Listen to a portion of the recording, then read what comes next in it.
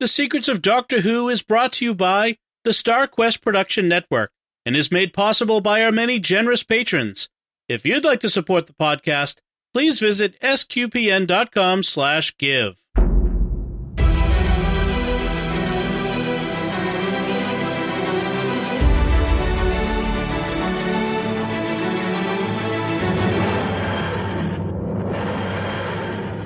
You're listening to The Secrets of Doctor Who, where we discuss everything about the hit BBC series Doctor Who. And today we're discussing the Fourth Doctor story, The Invasion of Time. I'm Dom Bettinelli, and joining me today on the panel are Jimmy Aiken. Hi, Jimmy. Howdy, Dom. And Father Corey Stika. Hi, Father Corey. How's it going? Folks, be sure to follow The Secrets of Doctor Who in Apple Podcasts, Google Podcasts. We're on Spotify, Stitcher, TuneIn, iHeartRadio. Your favorite podcast app will have us, and on the StarQuest YouTube channel, where you should also hit the bell to get notifications.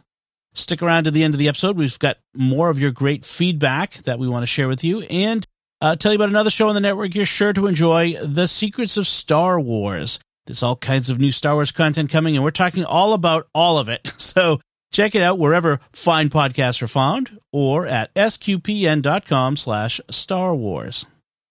But this time, we're talking about this serial, this six-part serial featuring the Fourth Doctor called The Invasion of Time. And just as to set it in the Fourth Doctor's time, this is at the very last story of the fourth season of the Seventh Doctor's time. Did I get that right? Yeah. Yeah. And of the Fourth Doctor's time, not seventh. Fourth Doctor's. And the next one will be Horror at Fang Rock, which we've already talked about before. So this is, and we'll talk about all the other things that this is important about this serial. But before we get to that, Jimmy, could you give us a recap of what happens? The Fourth Doctor has just had a meeting with some mysterious aliens, and companion Leela is concerned. The Doctor takes them to Gallifrey, where he acts very erratically and asserts his prerogatives to become the president of the Time Lords, his election being something that happened the last time he was on Gallifrey in the Fourth Doctor story, The Deadly Assassin. Upon his installation as president, things become clearer. It turns out the Doctor has been conspiring with aliens, a group known as the Vardens, to take over Gallifrey, only it's also apparent this is part of some larger plan on his part. The Vardens partially materialize as big aluminum sheets as part of their takeover, but the Doctor needs them to fully materialize so he can trace their homeworld and shut them out. The Doctor thus continues to help them, even creating a hole in the force field that surrounds the planet, and after he does, the Vardens materialize fully and just appear to be humans. K9 then traces their homeworld and they get kicked off the planet. The Doctor thinks he's won, but then the Sontarans show up. It turns out that the Vardens were just a group of people they were using to get a hole created in the force field around Gallifrey. But they need the hole to be bigger to get their invasion fleet to come through so they can then take control of all of time. The Doctor has the TARDIS patched into the defense system to keep them out. The Sontarans come aboard the TARDIS, and we go deeper into it, seeing areas we've never seen before, all of which look really shabby.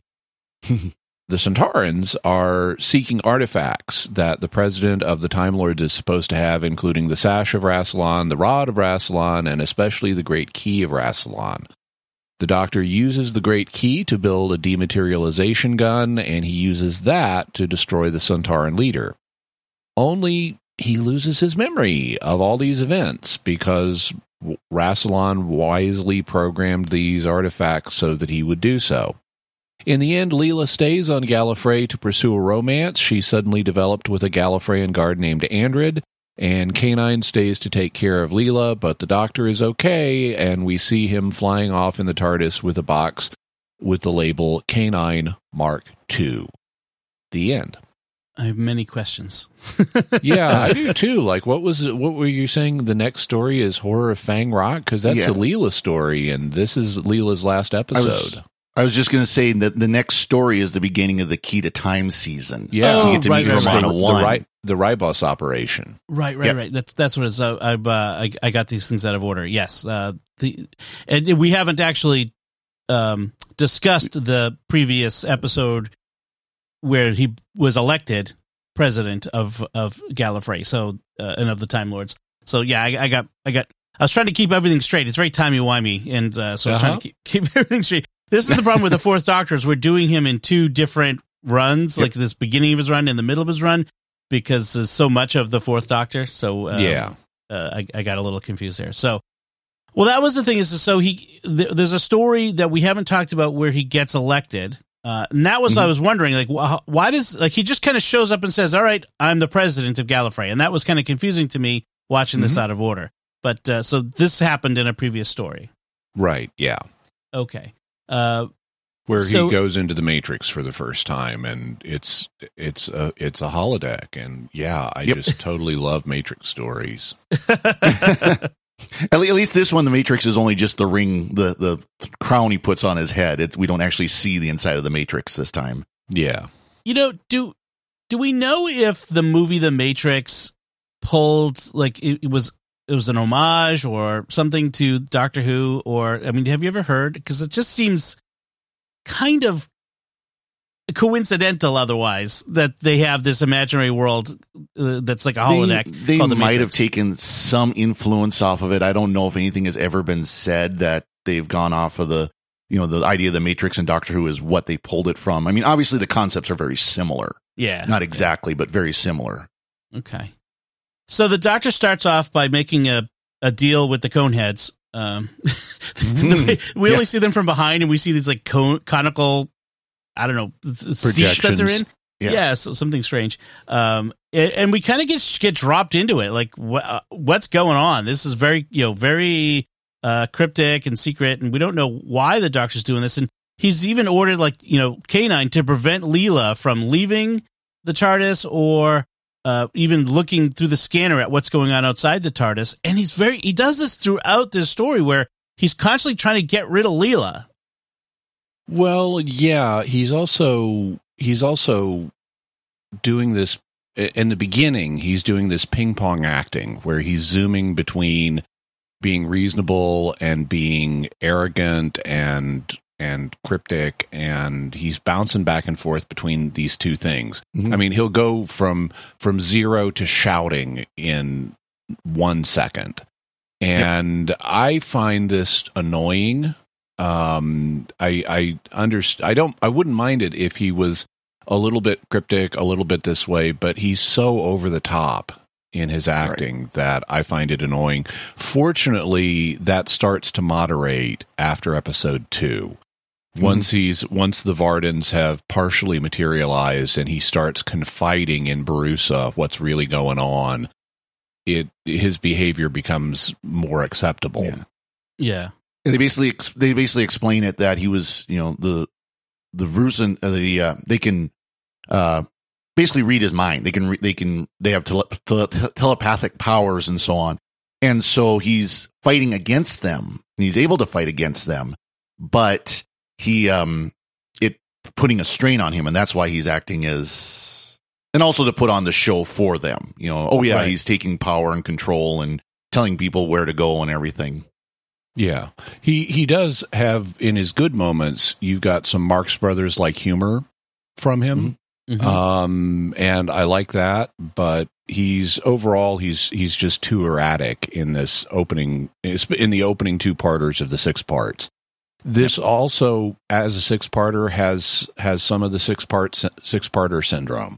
There's a lot of just walking through places and not much happening to advance the plot. The only 6-parter that really avoids that is Evil of the Daleks, which was the Patrick Troughton Second Doctor story that was meant to be the finale of the Daleks. And part of what keeps it interesting is it's like set in 3 different locations. So we spend 2 parts in one location, 2 parts in another location, 2 parts in a third location. So it's kind of like 3 2-part stories. And this has something like that when the Sontarans suddenly show up, because they could have just stopped the plot at the defeat of the Vardans, and it would have been a complete story. But then all of a sudden, now the Sontarans are here and we've got to deal with them, and it becomes much more interesting. Yeah. And that was a script suggestion by Robert Holmes, who didn't want to write this story. This was a last-minute replacement. For the end of the season, they were going to do a story on the Doctor's home planet, and originally the one that got proposed was way too ambitious, and they would have never been able to afford it. So they wrote this as a quick last-minute fill-in. And Robert Holmes had just left the series for the time being. He didn't want to write this thing, but he suggested hold back the Sontarans until episodes 5 and 6. Mm-hmm. And those are the two most interesting episodes. Yeah, it really felt to me like this was a 4-parter with a 2-parter tacked on the end. Yeah. I mean, and that's because of the Sontarans coming in. Because like you said, there was a conclusion. There was very clear, we're done. Doctor saved the day again. Gallifrey is saved again. Oh, wait, maybe not. Right.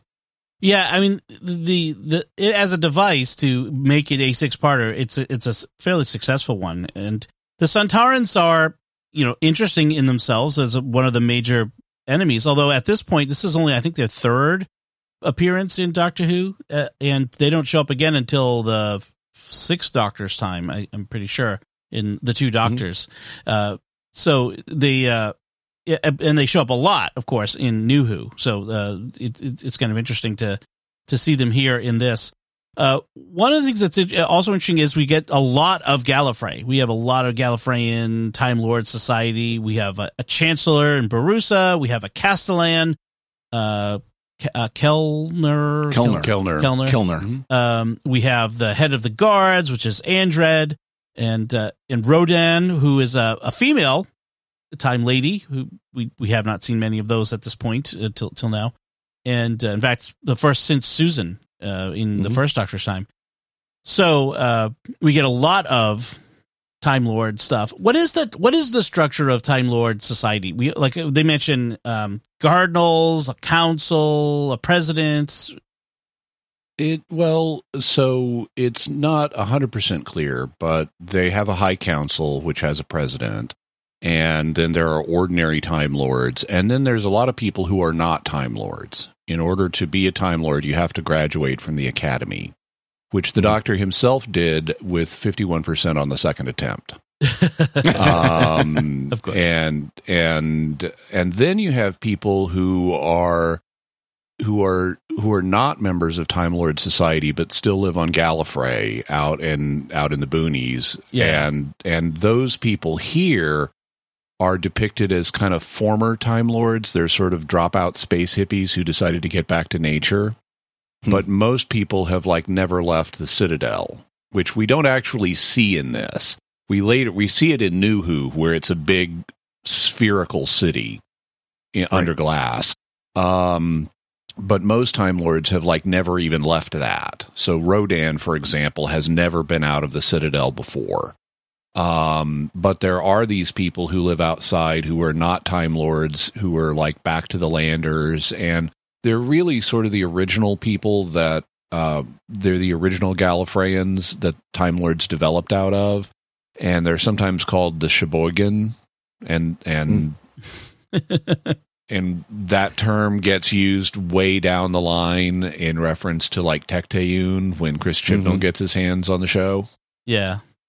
And there's implications in New Who that the Doctor himself comes from this outsider society, because we recently saw in a 12th Doctor story how he was living on a sort of farm as a kid. It's a primitive barn, and in that barn also showed up in the War Doctor story as a place that he's familiar with. So there's the implication that the Doctor himself comes from this outsider community. Right. So. And that's different than how they portrayed the Doctor's upbringing in the novels during the hiatus time. Because there's a story, Lung Barrel, that tells about the Doctor's ancestral home, and it's very, very different. It's much more like a Victorian mansion than it is a farm. Right. And then there's this relationship between the Chancellor Barusa and the Doctor. I assume that all of that began with the Deadly Assassin story that we haven't seen yet. Yeah. Okay. Barusa is one of the Doctor's former teachers from the Academy. Okay. And I gather he was a poor student, which is not surprising. But and one of the other big questions I start with is, why did the Doctor make this deal with the Vardans? Like, why didn't he just tell them go pound sand? Yeah, they don't really give us a clear answer on that. But I think after part 4, they just sort of, I mean, you can always say, well, the Doctor knew that there was a ruse going on here and he needed to go along with it in order to get it sorted out. But he didn't know about the Sontarans part. Yeah. I mean, because they wouldn't be able to invade if he didn't bring the shield thingy down.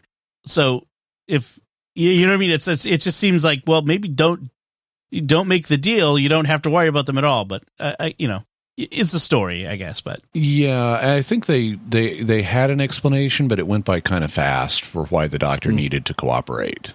Okay.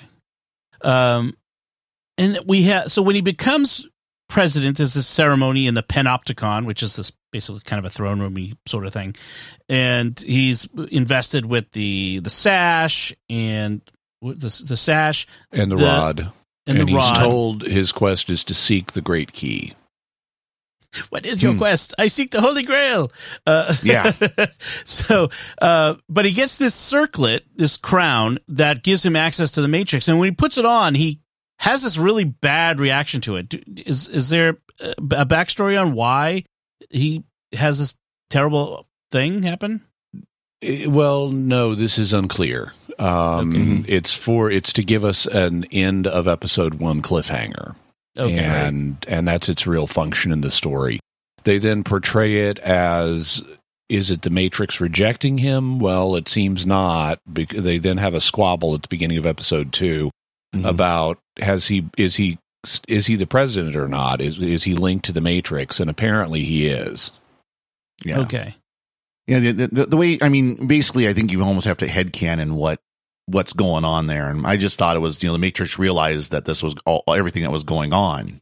Right. And that's why it did it. But again, that's headcanon. There's nothing in the story that says, yeah, this is why that happened. And then afterward, he's very intent on getting Leela thrown out of the Citadel because she endangers them all. And then he also says that, let's round after he lets the Vardans invade, round up all the most loyal Time Lords who are most likely to endanger the invasion and cast them out of the Citadel. When in reality, what he's doing is he's protecting everybody, the good guys, and getting them out of the way of whatever's going to happen next. Which, of course, Leela doesn't understand, so she's resisting it the whole time, getting cast out until she finally does get let out by Andred. Yeah, Leela isn't understanding it and is resisting it up to a certain point. And then magically she becomes convinced that just turns on a dime and is like, oh, okay, so I can trust the Doctor. This is all part of some plan. I should go along with this. But up to that point, she's just been on the complete other side of it. Yeah. Right. And even like at one point where Andred, the guard, is like, just surrender because that's Rodin, I think, was saying it. Just surrender because it's the reasonable thing to do. And Leela's like, no, I'm not surrendering. I don't care if it's reasonable. You don't surrender. She's all, she's being Leela, which is good. So Leela and Rodin end up outside the Citadel, and like you said, Rodin has never been outside. Yes, in one of those. I thought this was a sand pit. Yeah, one of those ubiquitous BBC rock quarries, and where they encounter the outsiders, the primitive, society, and rallies them to fight for Gallifrey, which is pretty good with bows and arrows and things, and even like Leela even has to teach others how to use them for more than just hunting. And then we have Andred, the guard, who is a loyalist and who's rallying the loyalists to plot to kill the Doctor because they see think he's a traitor. So we have this whole fun, like, they're coming to get him, but they shouldn't be. They're undermining the plans.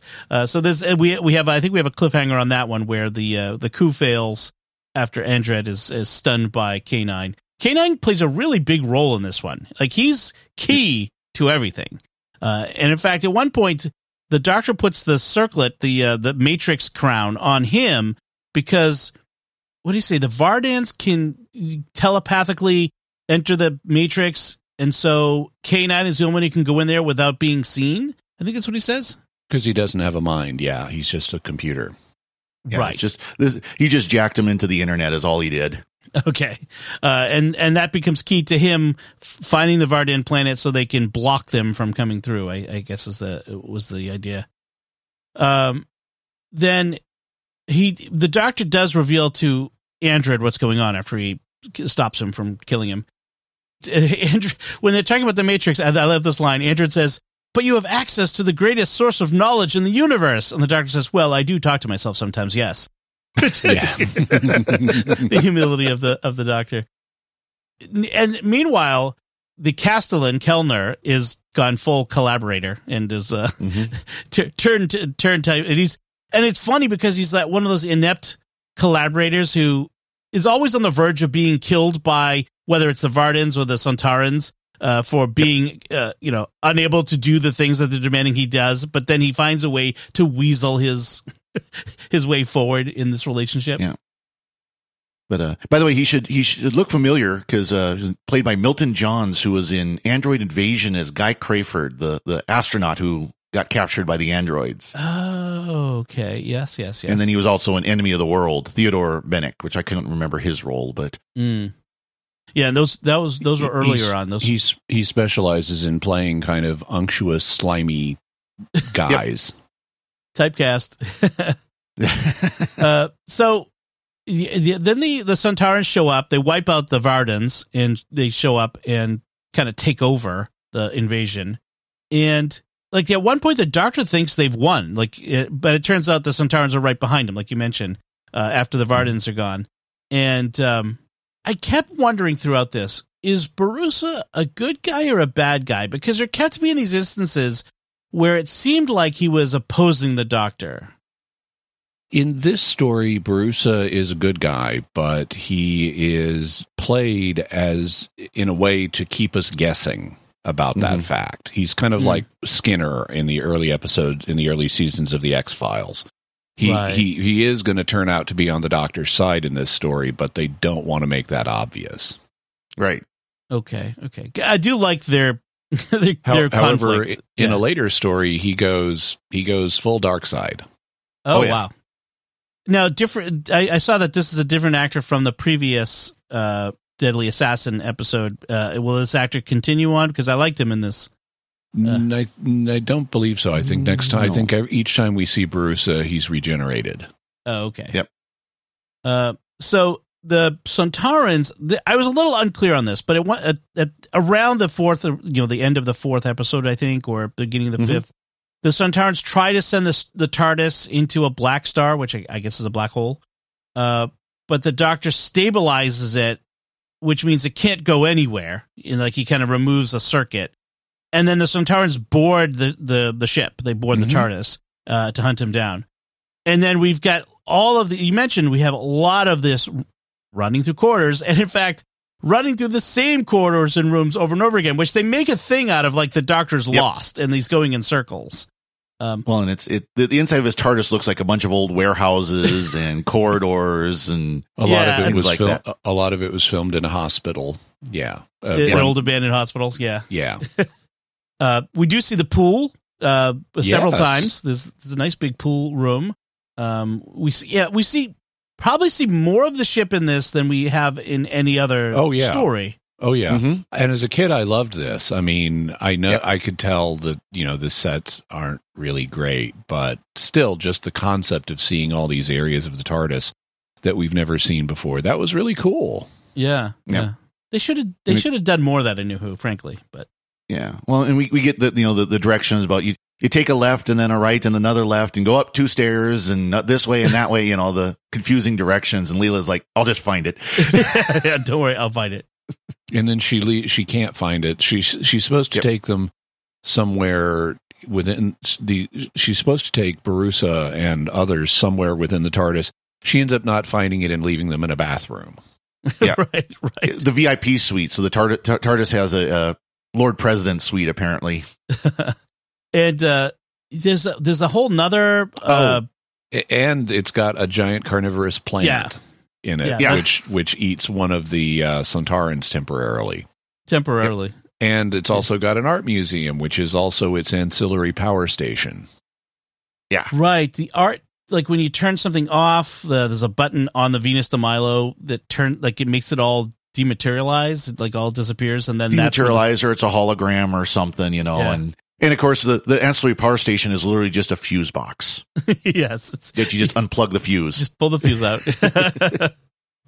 And that turns off something so that they can scan, the Sontarans can scan for life forms, basically. The doctor put up some kind of what they call it, biometric shield or something like that, where it's confused the scanner so they couldn't scan for humanoid life. Yeah, I like the scene where he leads the Sontaran into the carnivorous plant where it grabs him, and only his arm is sticking out. And as the doctor walks by, he shakes the hand. But it doesn't eat him because Sontarans are virtually indestructible except for the port on the back of their neck, which Leela is able to hit with a thrown knife with accuracy. Yep. The doctor definitely doesn't have the no killing ethic turned on this episode, because he tells Leela how to kill a Sontaran, which she then immediately does, and he immediately approves. And then he himself builds the dematerialization gun that he uses on the Sontaran leader's store at the end of the story. Yep. Yeah, the body count in this one is high. A lot of guards get killed. A lot of other Gallifreyans get killed in this. I mean, there's a high body count in this story. But because it's all stasers and so forth, with a little bit of bows and arrows mixed in, it's not bloody at all. It's just this actor fell over. Right. Even the bows and arrows aren't bloody. So yeah. And that's the thing. So the doctor he hypnotizes Roden, the Time Lady, to build this DMAT gun, which is based on knowledge that K9 got out of the Matrix, and the Great Key is the only way of activating it. And Barusa is like aghast, like with this weapon you could conquer the universe. Dude, it's a gun. Yeah. Yeah, so it's all it is a gun, and it'll dematerialize something, but I don't know. Not a WMD. Yeah, yeah. It was. That felt a little over the top, but a little. Yeah. Basically, it's a Star Trek phaser set to kill, is what it is. Exactly. So Storr, the Sontaran leader, he's willing. At the end, when he sees he's going to lose, he's willing to destroy the Time Lords, the Gallifrey, and the entire galaxy if he's not able to control the power of the Time Lords. And that's sort of the justification for the Doctor shooting Storr with the DMAT gun. So a straight up killing somebody. And for some reason, that shooting Storr makes the gun disappear and leaves the Great Key behind. Yeah, because apparently Rassilon... So we're given this backstory of Rassilon, one of the original leaders of the Time Lord people, had these artifacts, and he wanted to create a system of checks and balances. And so he gave the president the sash and the rod and the crown that plugs him into the Matrix to wear, but he didn't give him the Great Key. And every president since then has had it as his quest to find the Great Key. And it's always been in the possession, unbeknownst to the president, of his chancellor, which is what Barusa is. And Barusa was just using it as like a key to a drawer in his desk. So it was hiding. Right. It was hiding in plain sight. And the idea was that this would keep a tyranny from developing on Gallifrey, since the president would not have ultimate power. How that really works, it isn't at all clear, but that's the idea anyway. But apparently Rassilon thought ahead and proposed or implemented procedures that if any person did build the DMAT gun and use it, that his memory would be wiped of what had happened. Okay. As an additional failsafe. And this is consistent with other things that Rassilon has done. Rassilon is key to the story The Five Doctors, which is in Peter Davison's Fifth Doctor time. And in that story, Rassilon does something similar. He's got something, people are after a Rassilon artifact, and he's got it booby-trapped in a failsafe kind of way. Yeah, and you mentioned the Doctor, at the end of this, the Doctor has his memory wiped. He doesn't remember anything that's happened from making the deal with the Vardans on, and so he sort of resets to where he was at the beginning, which is interesting. It's an interesting writing gambit, because your main character doesn't remember the adventure, which is kind of funny. And then at the end we have a couple of developments, which is that Leela suddenly has decided that she's in love with Andred, the Time Lord guard, and that she's staying behind. She's not going with the Doctor, which is kind of interesting. I guess the actress Louise Jameson had decided to leave the show at this point. Yes. Yeah. Okay. And it hadn't been clear if she was going to leave, and so it was a little bit last minute, and that's why her relationship with Andred is underdeveloped. So it kind of comes out of nowhere. She's just, oops, companion suddenly fell in love off screen, and now they're leaving. Right. That's too bad. I liked Leela. Yeah. I mean, she's kind of a fun counterpoint to as a primitive, more savage female companion to the Doctor's, whatever the Doctor is. No, Leela's great. Frankly, I like Leela better than Sarah Jane. Leela is much more interesting. Oh, interesting. Yeah. I like Sarah Jane, but yeah, maybe. I mean, it would have been interesting to see her with, say, like Nyssa, who's very different. It would have been an interesting pairing, but yeah. So, and then K9 stays with Leela, K9 Mark 1. Okay, can we explain a little bit the variations on K9? Because then the Doctor pulls out a box in the console room labeled K9 Mark 2. Yeah. So what's going on with K9? Well, okay, so the original K9 was not built by the Doctor. The original K9 was built by Professor whatever his name was in the 51st century or whenever. Yeah. And was given to the Doctor. And then when that K9 stays on Gallifrey, the Doctor builds a new K9. And the Doctor has built like three different, or not built three different, but had three different K9s over the course of time. Yep. Okay. And I this is something I remember from years ago, and I forgot to look it up, but I believe the reason why they made this change is because they actually rebuilt the K9 unit for filming. They were having trouble with the K9 Mark 1 because the lights and the cameras and everything would actually interfere with the radio control. K9's a remote control, basically, car. And they were having trouble with that. And so they completely rebuilt the unit. And this was their excuse on screen why next season the dog changes. It looks different. Yeah. Yeah. And there was there, I see a reference in the TARDIS wiki, to an Australian TV series that features K9? K9 later gets spun off in his own series. Oh, okay.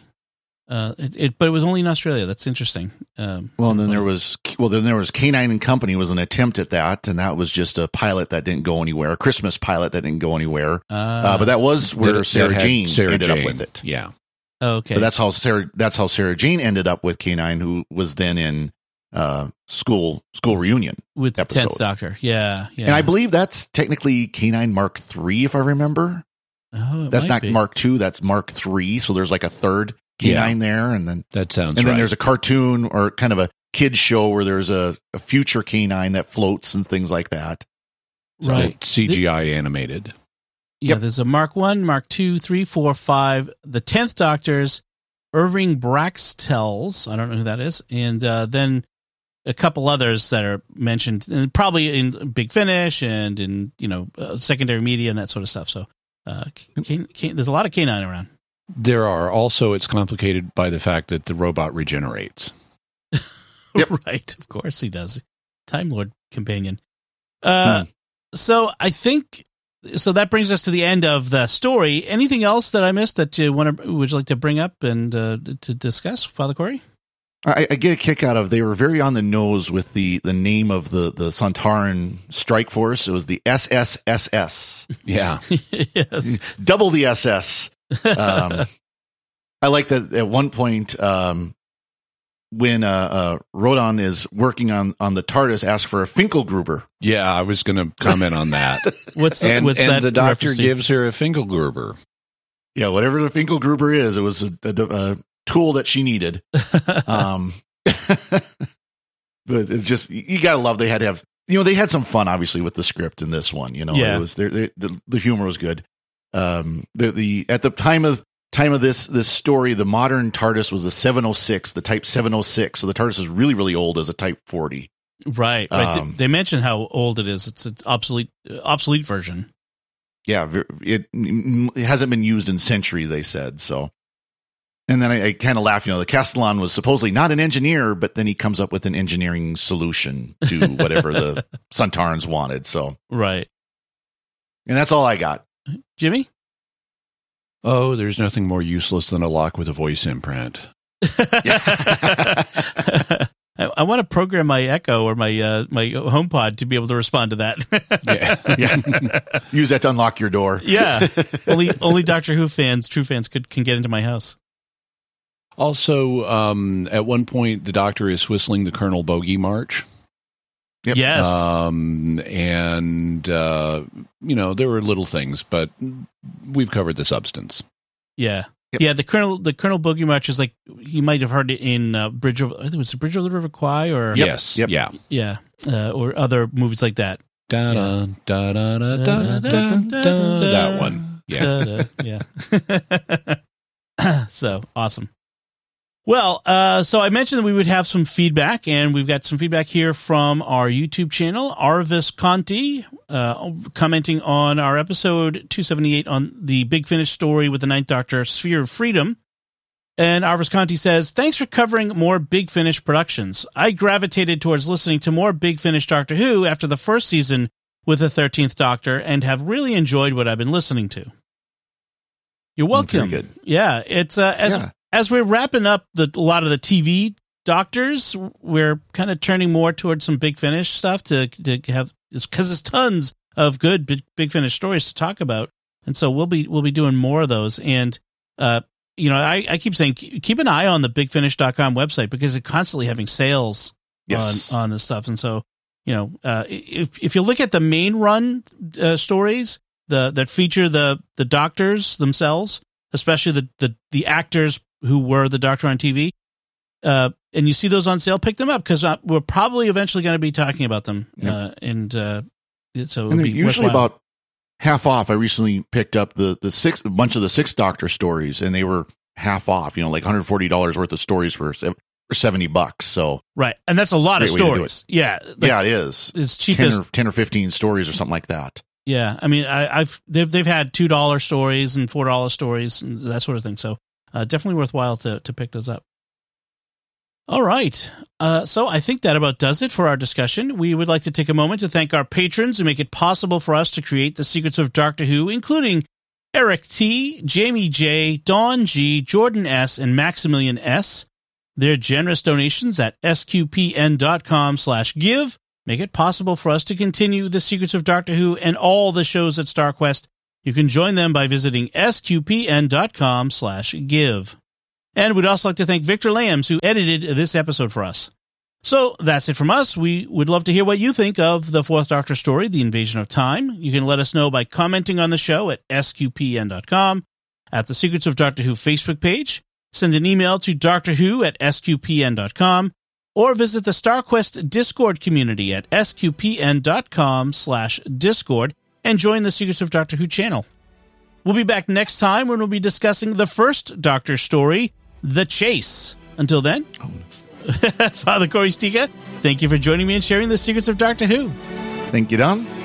Jimmy Akin, thank you as well. Thank you, but there's nothing you can do to prevent the catharsis of spurious morality. And once again, I'm Dom Bettinelli. Thank you for listening to the Secrets of Doctor Who on StarQuest. And remember, there's no point in further discussion. The discussion is for the wise or the helpless, and I am neither.